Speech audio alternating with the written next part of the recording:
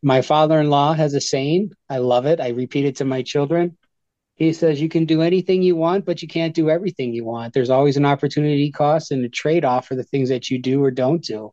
Welcome to Thrive in the Future podcast. Positive solutions to help you thrive. Designing your intentional life, homesteading, gardening, and rediscovering culture and tradition. Join our thriving community. It's where a community shares our positive solutions, our wins and our losses. Join at signup.thriveinthefuture.com. It's been a great year at grownuttrees.com.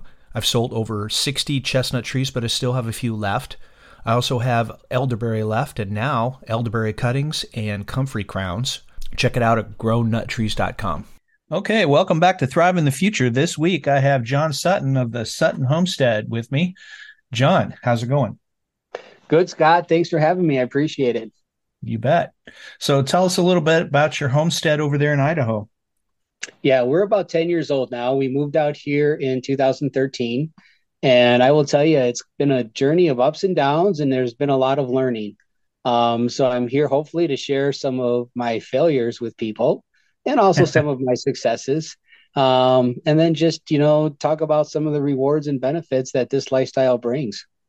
That's awesome. I'm glad that you mentioned the failure, because failure is an option. We'll get to that.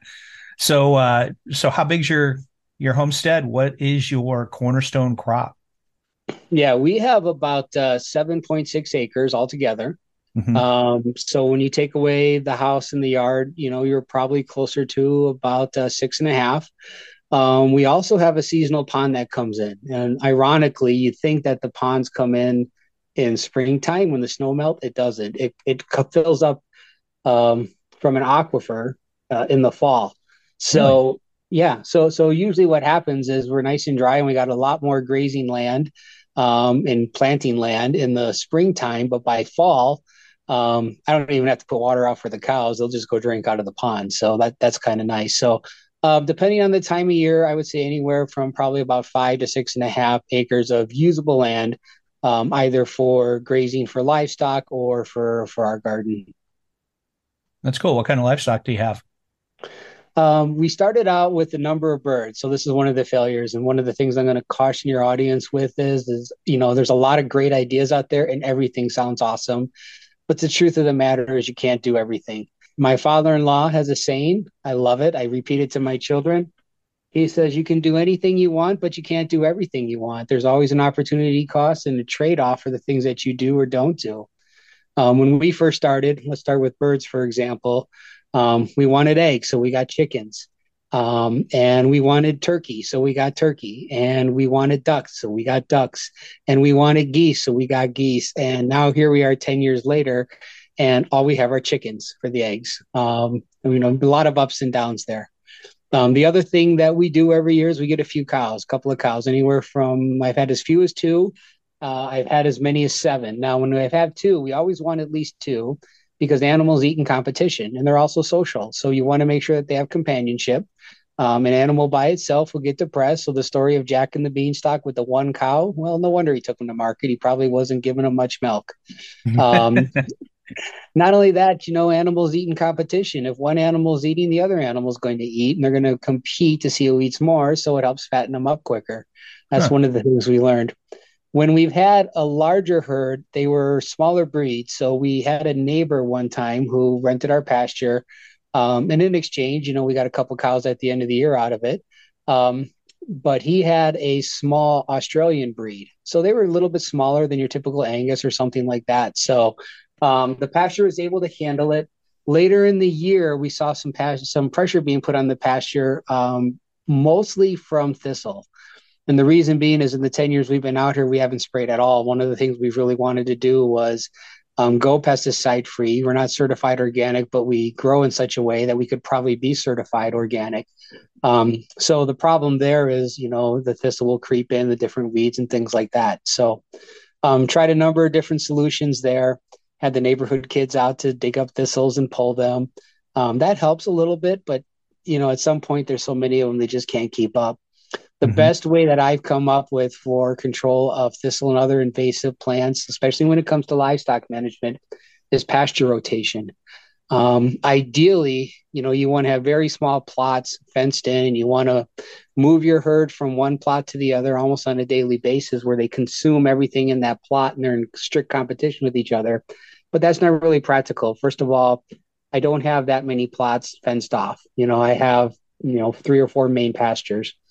Secondly, I don't have that large of a herd. So what I do instead is I move them generally every month. And when Hmm. I remove them, what I'll do is I'll mow it. I'll mow it at about 3 or 4 inches tall. It will cut off all the weeds. It will prevent them from going to seed. And I find that mowing it and preventing the seed from spreading, over time, those thistles will die out and you'll be left with more grass. The other thing that's on my list for next year is to get some sort of rake or a harrow and really do um, some pasture maintenance and as well as planting seed each year. So hopefully you can crowd out those invasive species with just the grass and the desirable grasses that you want for livestock raising. So that's really what we've done over the course of our time here. We have rented out our pastures. My neighbor who had the smaller Australian breed cattle brings his sheep over. We love that. The girls love it. They're gentle. They love to play with them. But more importantly, the sheep will eat weeds. They don't eat the thistles, but they eat some of the other weeds. So it's a real Really? good natural form of weed control. Yeah.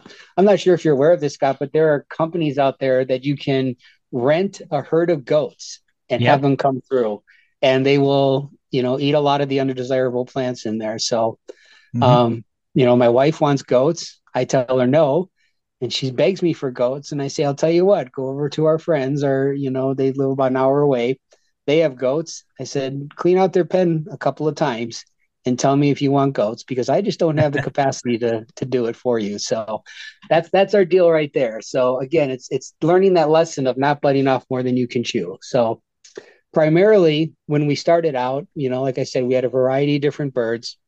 um, and now we're down to chickens because we strictly want the eggs. We had cows. We still do that every year. We like to bring in a couple cows. Um, Over COVID, it was tough to get a butcher spot for the cows. So now what I have is I have spots reserved 2 or 3 years out. And what you want to do is what we want to do anyways, is we don't want to have to go out in the middle of winter and crack ice. You can buy a heater. You still got to crack the ice around it. You still got to fill it up. We have the hydrants that are designed to drain underground, but unless you have some sort of heated hose system or take the hose off and bring it inside every day, the hose is going to ice up. So even if you can get the water to flow, it's still not going to flow through the hose very well. Hmm. So practically speaking, we end up hauling buckets out to the troughs and filling it up, or we have to buy hay and feed the cows because it's snow covered in the pastures in the winter. So what we've come to the conclusion is we either buy a yearling or one that's about 2.5 years old, 2 years old every spring. And by the time we send them off in the fall, they're anywhere from a year and a half to 2.5 years old, and they graze for free. We fill the troughs with water every day so they have fresh water to drink. As I mentioned earlier, by the time it gets to the fall, they can drink right out of the pond. And they do a pretty good job if I just move them from pasture to pasture month to month of keeping that grass down. Wow. A month is usually about enough time to give it a nice mow and cut any weeds that have sprung up because they will eat around the weeds. And by the time I move them in a month later, it's, if you cut it at 3.5 or 4 inches, it's a good, 6 inches or so, because we water pretty frequently and it gives them some nice grazing without being too long. They don't like to graze off the grass that's ready to go to seed. So Hmm. that's uh, that's what we do there. Um, if you want the most bang for your buck, um, livestock is the way to go. It's much lower effort. They consume much more of the natural resources, whether you're free ranging chickens, whether you're pasture feeding your beef or sheep or goats or whatever it is. And you don't have to weed livestock. You don't have to harvest livestock. It's one day when you send them off to the butcher or whatever it is that you do, Sure. as opposed to a garden, which is day by day, week by week upkeep. Hmm. Yeah. So you were talking about hauling buckets out. My wife has a hose that has electric woven into it. Yep. So then we use that, and then it doesn't freeze. It's heavy as heck, but and so that's what she uses to fill stuff up. We're a little bit colder than you. We're in zone 5, right? and what we found is we did get one of those hoses off the big A delivery company, and didn't really work out too well for us. Really? So we still had problems with it, and things like that. One of the issues that we had was even having electricity in close proximity to the hose because the cord on that isn't very long. So then you end up getting an outdoor extension cord to heat the hose and things like Hmm. that. So for us, 2 to 4 buckets a day, throw them in a wheelbarrow, haul them out there. It wasn't that far. It was almost easier that way than just trying to deal with, hauling the hose, the extra expense of the electricity, things like that. Yeah, our big problem is that the electric for the chicken house and that hose are hooked into the same circuit for some reason as the freezer. So there's been a Oh, couple times where they've tripped the ground fault, and then I didn't know it, and then the freezer defrosted and we lost meat. no, So no, that's a nightmare right there. yeah, and then you have to get and then freezers nowadays are self-contained. They've got little teeny tiny, um, copper pipes in them that are not accessible. So they're planned obsolescence. And so I'm lucky if I get 2 or 3 years out of a freezer nowadays. Oh, don't get me started on planned obsolescence. If I could go back in time, the one guy I'd smack is Brooke Stevens. But anyways, that's besides the point. That's funny. So you said you're in zone 5A? I zone 5. I'm not sure for A or B, but yeah, and the one thing to keep in mind with zones, right, is it's the average first Right. freeze and the average last freeze. I mean, anecdotally speaking, right, we've had frost as late as June, Really? and yeah, early June. We had a crop one year of when we first came out. We planted some cherry trees, and we'll talk about the orchard a little bit later. And full blossom, looks beautiful. Expecting a big crop. A day later, they're all dead. So Yep. it just happens. And we have our Eastern Idaho State Fair out here the first week of September every year. And that's pretty much our indicator that we need to have most things above ground harvested because it's not uncommon to get a frost sometime during fair week, even if it's 75, 80, 90 degrees sometimes during the day. Sure. The interesting thing about being in high desert is we'll drop 50 degrees, right? So, we can go from 85 to 35. And if we're in a little microclimate outside of town, we're typically 2 or 3 degrees cooler even. So, there Hmm. are some things that we can do as far as for row covers and different things to extend the season. But, at the end of the day, we don't do a lot of different crops during the year, at least not a lot of different cycles. We pretty much plan on one growing season. We'll start everything indoors, usually sometime after Valentine's Day. We got racks, we got lights, things like that.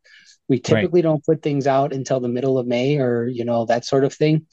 And then even then, it's not uncommon for us to have to cover things up, in the latter part of May um, on some of the above ground crops.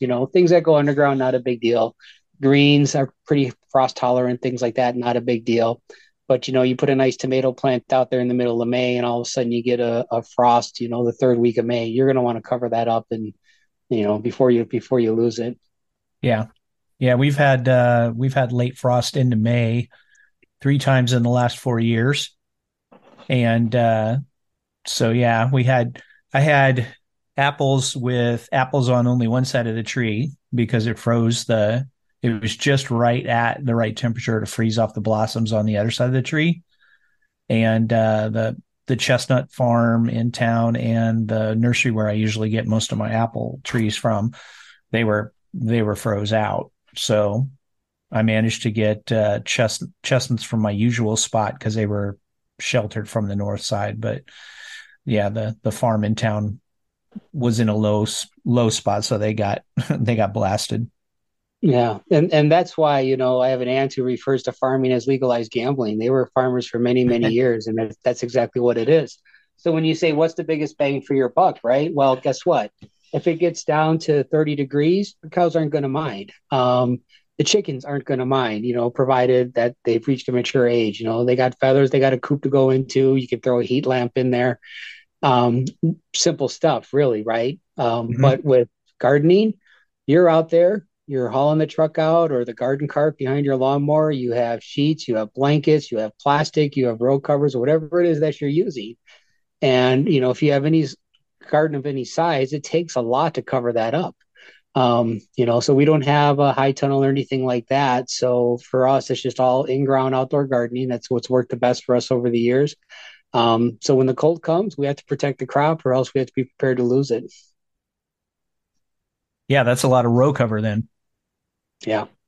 Our garden right now, we have several different ones. We have a kitchen garden that was there when we got here. And of course, along the side of the house, we have these beds. There's a couple elevated beds on three sides, or sorry, three beds on two sides and two lower beds. So we have about, I want to say we have about six beds that we can work with in the backyard.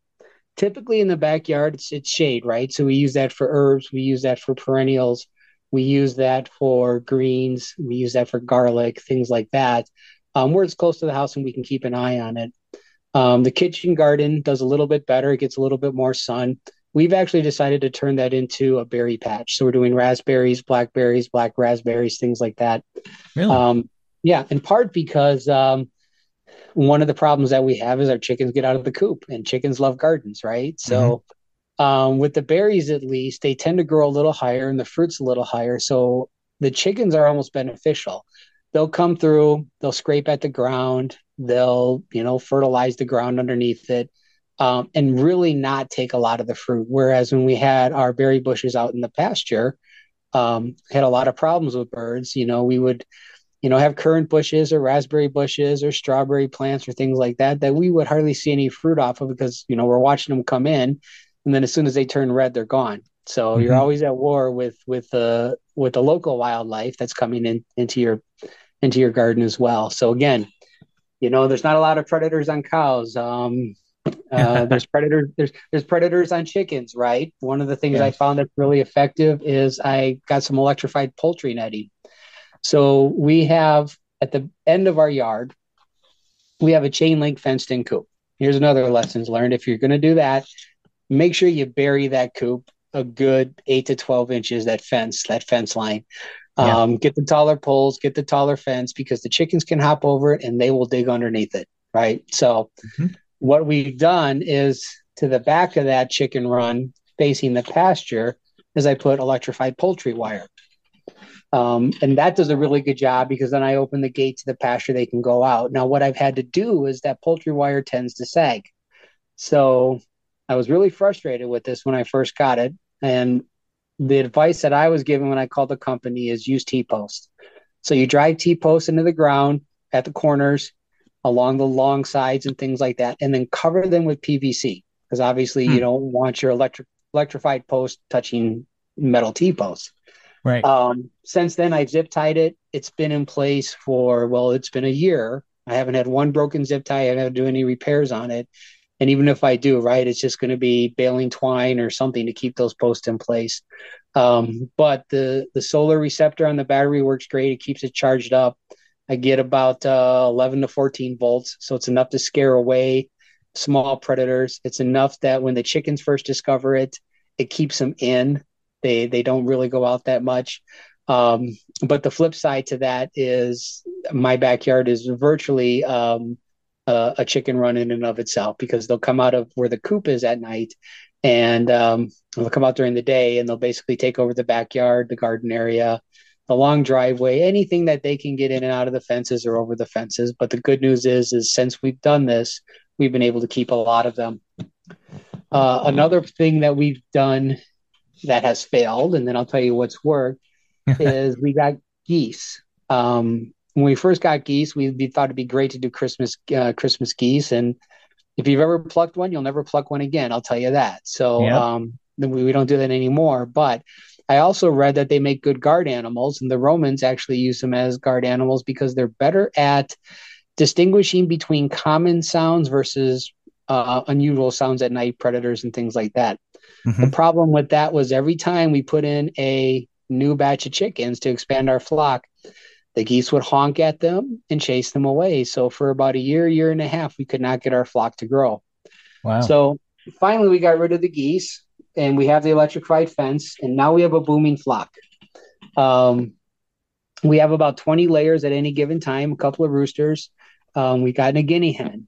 They make this high pitched crackling noise, but they're not very intimidating to the chickens, especially if they're raised with the chickens. So Mm-hmm. you still get the alert of predators and the scare off the predator function without necessarily scaring the chickens. And now we're just at the point where we have a gentleman a little bit north of us who raises chickens. You walk into his barn and he's got them 4 weeks, 6 weeks, 8 weeks, etc. He does all the growing. He takes the loss when they die. We've had chickens shipped to us, and 10 or 20% of them come dead to begin with. And Right. then as you try to get them to full size, you're going to lose a couple more along the way. But Mm-hmm. well, with this guy, we found that by the time we, get them at 12 weeks, they're a little bit more expensive, but they're hardy and they're ready to go. Right. So you introduce them at night to the flock at night. They don't like watching you walk in with a cage. But if you stick them in the coop at night, everybody comes out the next day and they don't even notice there's new chickens there. And every year we try to add about 5 or 6 to our flock, knowing we're going to lose one or two to kind of keep it at that 15 to 20. So, you figure you got about a 3 year laying cycle, and, you want to get 15 chickens or so laying at any given time. So we just add 5 or 6 a year, and that should keep up with that. We had a high this year. We were getting about 16 eggs a day from our Mm-hmm. chickens at one point. It's a little lower now. I need to get out there and put in a heat lamp for the winter. That'll help them lay over the winter. Sure. Um, Not even just for the temperature, just the artificial light. It'll kind of trick them with these short days. So it's a little slower now, but yeah, we were getting more eggs than we could eat. So of course we were popular with our neighbors, and every time we got about 8 or 9 extra dozen, which was usually within about a week to 10 days, take them over to the in-laws. They got a freeze dryer. So now I got a pantry full of freeze dried eggs that you just mix 1 to 1 with water, and you make scrambled eggs, omelets, use them in baking and things like that. And they're Yeah. still the dark orange yolks, all organic, all fresh. Mm-hmm. Um, you know, good substitute, for food storage or just for use in the winter. Sure. Yeah, I have a friend who has a freeze dryer, and they made some of those for me, and then I didn't realize that they weren't already cooked. So I like mixed them up in some water and I started eating them, and I'm like, I don't think these are cooked. So I had that That's was funny. yeah. Well, I was camping, so it made it worse. So I was kind of out of my comfort zone and I didn't think it all the way through. So, but yeah, it was interesting. That the freeze dryer is a really cool thing. Fortunately, my in-laws have it whenever, we just have food in the fridge that's about to go bad. My wife will go and freeze dry it. She'll Hmm. freeze dry cream. She'll freeze dry vegetables for putting into soups, things like that. It's amazing. And not only that, the kids, they love freeze dried berries. And if you go to your store or go to Trader Joe's or something like that, and you see the price on freeze dried strawberries and raspberries, it's unbelievably high. So Yeah. even just buying them at Costco and freeze drying the extras, it goes a long way, and they love them as snacks.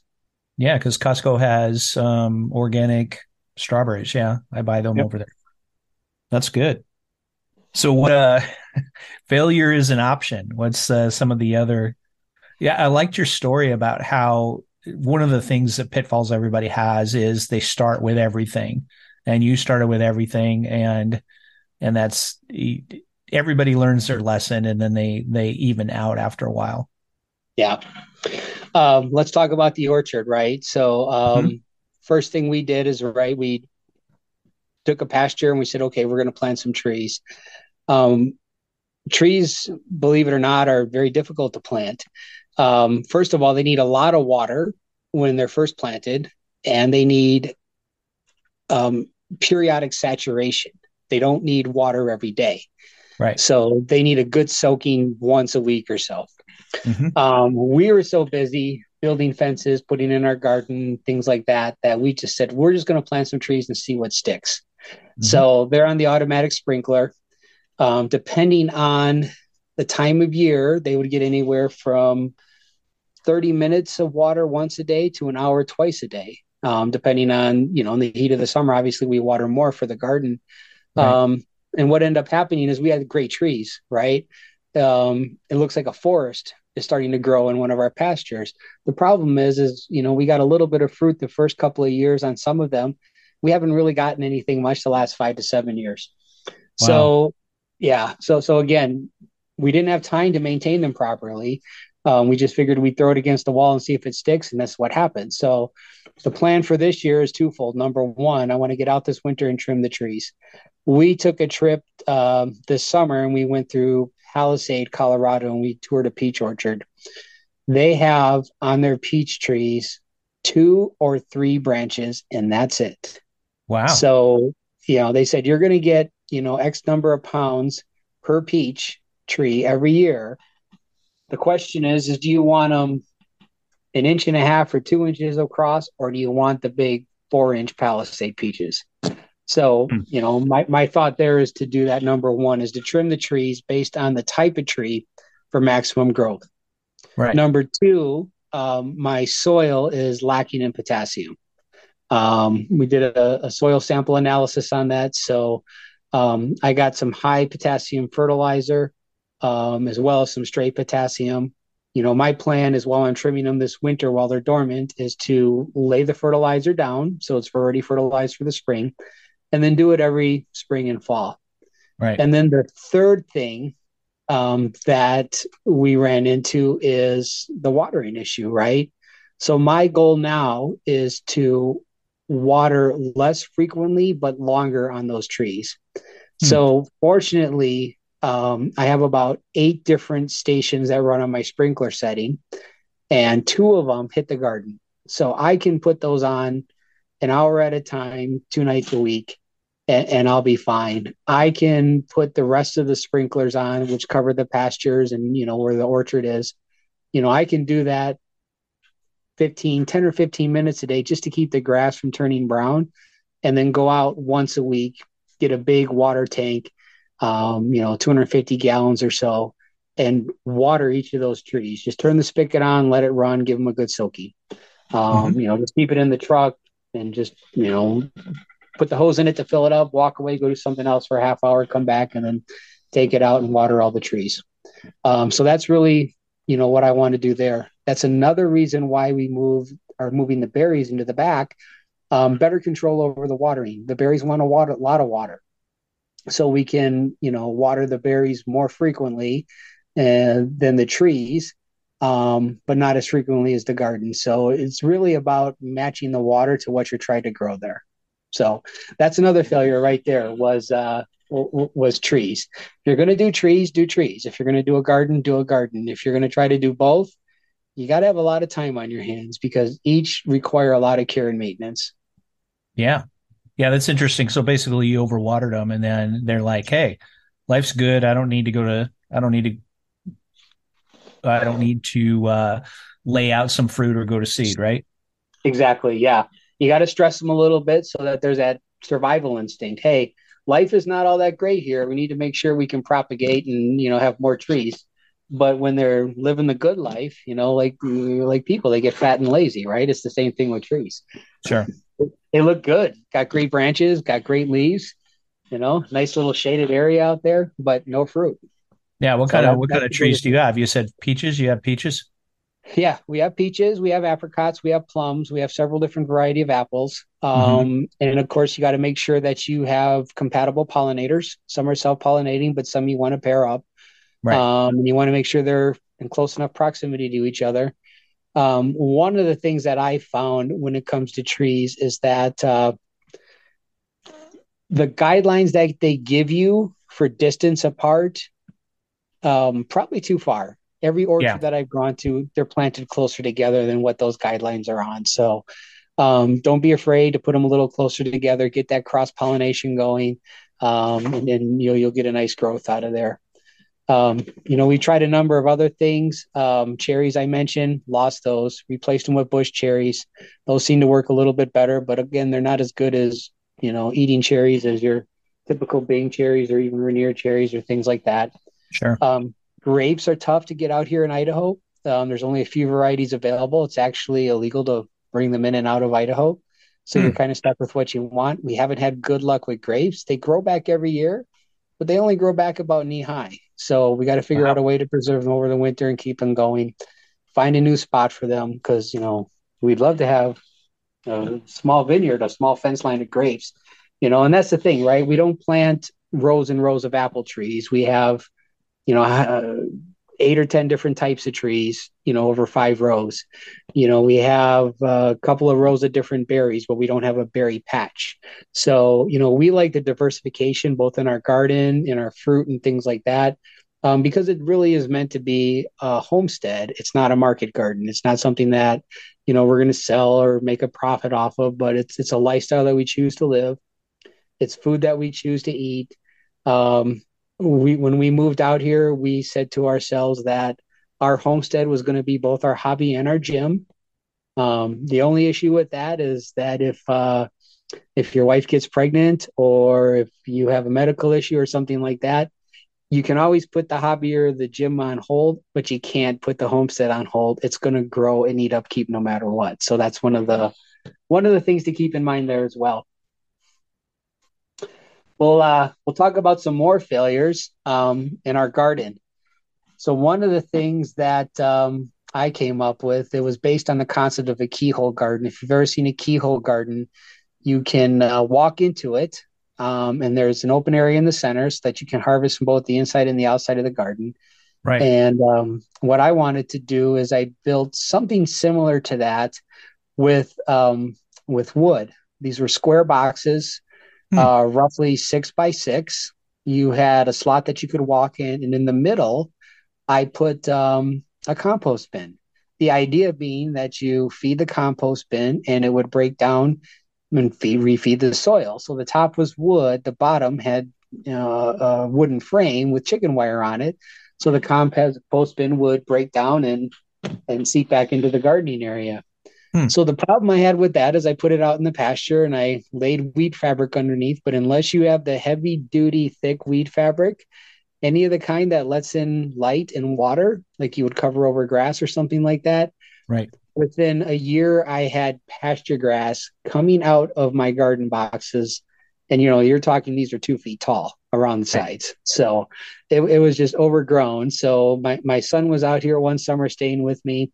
Poor kid, his job that year was to shovel a lot of soil onto the new garden area and take down these mounds because you can take the boxes apart, but then you have these mounds of soil and grass. So Uh-huh. some of it that wasn't too bad, like I said, ended up in the new garden area. A lot of it that had just thick grass growing through it, it just ended up in the pond, right along the edge of the pond. So Sure. it would either die out, get absorbed back in, or if it grew, hey, great, it's more food for the cows. Yeah, I did a similar thing. Um, I tried to make a bed like that, and then it just got taken over by weeds and especially by lamb's quarters. Yep, yep. The other thing we tried is the back to Eden gardening method. If you don't know Oh what yeah. that is, the idea is you cover your planting area with mulch, Hmm. lots of mulch, like in some cases, a foot of mulch. And the idea there is that you plant underneath. The mulch is a weed barrier. And then, it keeps the weeds from springing up, but allows your plants to go. One of our neighbors has had some pretty good success with it, Hmm. but, it's hard to spread, right? And not all mulch is created equal. Right. So we have a lumber yard by us, and they give out free mulch. So that means you can go over there and you can shovel it all yourself, or you can pay them. It's about $20 for a pickup load. They'll scoop it and load it for you. But then of Hmm. course you gotta unscoop it and load it back when you get to your garden. I ran into a tree company one time and I said, "Hey, can you guys dump all these tree trimmings, these chopped up tree trimmings, on my garden?" They're like, "Sure." So they dumped a bunch of them. And then I had this huge pile that, again, you have to figure out a way to spread. Right. So you either have to do it by hand with a rake, you have to have somebody with a tractor. If you don't have a tractor, just a lot of work. So after doing that for a couple of years, we've abandoned that because that takes upkeep every year and you're constantly adding mulch, constantly adding mulch. So Hmm. Eventually, where we settled is we just have the best luck growing right out of the ground. Mm. Um, couple of references there that I can direct you to is there's a guy out in upstate New York. Um, the name is escaping me, but I'll remember it. You can edit back in later. Um, and he puts silage tarps over his garden every year. We've done that. We've gotten a 50 by 100 foot tarp. So we have a 5,000 square foot garden in one of our pastures. We've gotten a 40 by 100 foot tarp that we cut up for some of the smaller beds and other auxiliary beds that we have. And it does a great job of breaking everything down over the winter. So it breaks down the soil. It's broken down the mulch. The mulch is almost all now broken down into soil. It breaks down the remnants of your old plants. Um, and so what I'll do is I'll cut it with the mower every year and chop it up as fine as I can be. But the next spring, it'll just be soil. If you have seeds in there, especially weed seeds, and you get a little moisture in there, like for example, we covered ours up on Thanksgiving. We had the family up. We had a lot of labor. As you can imagine, it takes a bit Right. of labor to move a 50 by 100 foot tarp. We spread out the tarp. There was a little dusting of snow. As it warms up, there's going to be moisture in there. It's going to get those weeds to sprout, but because of the lack of light and lack of water, they're going to die underneath that tarp. Good. We tried a couple of things to hold down that tarp. One was sandbags. Sandbags work great. The problem is they're heavy, and you have to do something with them the next spring when you take them off. So we had the bright idea. Well, let's just put them around the edge of the garden so we can move them back easy. Well, what happens there is you can't mow or rototill around the edge of your garden if you have sandbags there. So then the grass starts creeping into the edge of your garden. Um, Things will grow in your sandbags. They'll go right through the bottom, right at the top. I, I Yeah. have I have a sandbag in the back of my truck right now that we picked up on Thanksgiving that has a tree growing out of it, Scott. Hmm. It's about 2 feet tall. So got to be careful in that. And not only that, the sandbags themselves will wear down after a couple of years. And then you end up with ripped bags. You end up with broken bags that spill out. You end up with ants in the sandbags. The ants love the sand, so they'll make homes in that. So we finally cleared out all the sandbags. And what we did this year is we did tires. The good thing about Tires. tires, yeah, you can call up any tire place in your town and they're more than happy to have you come pick up their unusable, unsellable tires. Now, obviously, you don't want them so worn out that they got the steel treads, the steel threads coming through. That'll cut your hand and things like that. But if you use cinder blocks or large boulders or bricks or things like that to hold that tarp down, even the micro movements from the wind will eventually wear holes in that tarp, right? Wow. That's why sandbags were good because they were big, they were flat, and the sandbags themselves are smooth. So there wasn't a lot of friction or abrasion with the tarp. Tires work even better.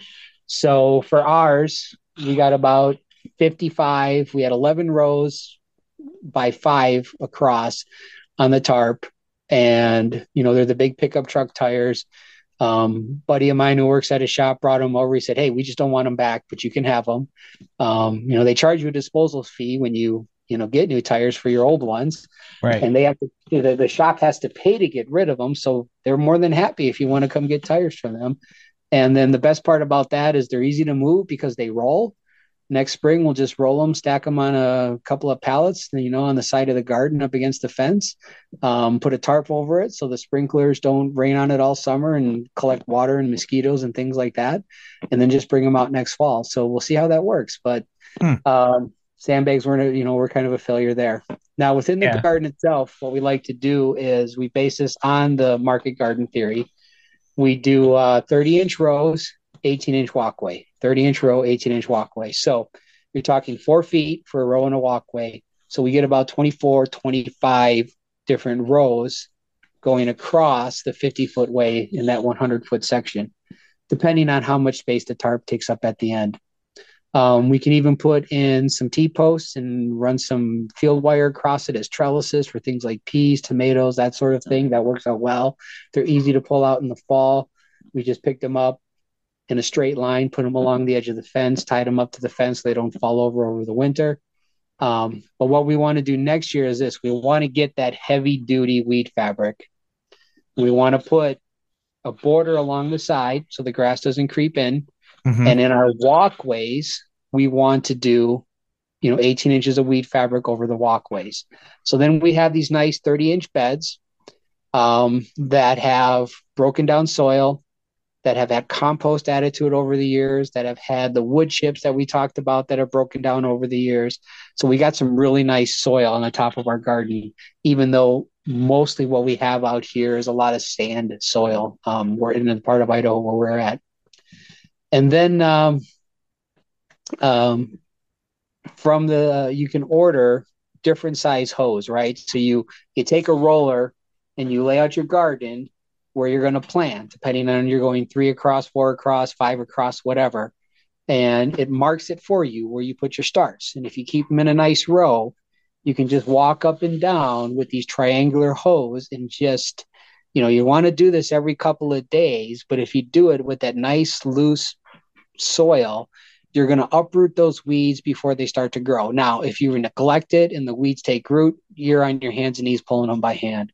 But otherwise, you should just be able to walk up and down. And the gentleman who does this is at a place called Neversink Farms in upstate New York. And if you see him on YouTube or take a look at it, some of the most beautiful gardens you'll ever see. Wow. That's good. Good tips there. So we'll try that out next year and let you know how it works or whether it's not it's a failure. The other thing is flame weeding works. We have a walk behind flame weeder. It's about 15 inches wide. Wow. We'll do that in the pathways before we lay down that lead fabric. We'll even do that on the main beds before we plant them, just to kind of singe those weeds off the top and things like that. And then hopefully, as your crop grows in and it fills out, the weeding becomes easier because it blocks out the sun. And if you've been on it from the start, you're constantly uprooting those weeds. It doesn't give them a chance to take hold. And then the cover itself of the crops helps keep them down. Sure. Wow. That sounds great. Good tips. Other thing that we've decided is no more summer vacations. At least not extended summer vacations, right? So last year we had to be out of town for about a month. This year we took a 3-week trip back east. I had some extended time off work both years. And when we came back, we just could not keep up with the weeds. So I'm not saying we're not going to take any time off. We're not going to take a long weekend here and there, but we've decided, October 31st is our date, right? That's when we turn off the sprinklers. That's when we like to have everything done for the winter. I think the next 3 years, our cows are getting picked up the first week of November. So next year, it's off to the Grand Canyon in November. Enjoy some nice 80-degree Arizona weather after the homesteading season is done. When the tarp is on the garden, the cows are off to the butcher, the sprinklers are shut down for the year, where it's still nice enough for the chickens to free range. So that's really our plan going forward is we're not taking any extended vacations in the summertime. You're just throwing away your gardening season if you're gone for 3 or 4 weeks. That's great. Thank you, John. Fun tradition. Yep. Hey, if you like this episode, leave us a tip on Venmo or Cash App at Thriving the Future. Or join the Patreon, patreon.com/Thriving the Future. You get early episodes and you get extras. Thank you. Check out Thriver News. It's thriving community news without the noise. It's longer form articles where Perpin and I share how to thrive and how to live that abundant life. That's at Thriver News, thriver.news. Check it out.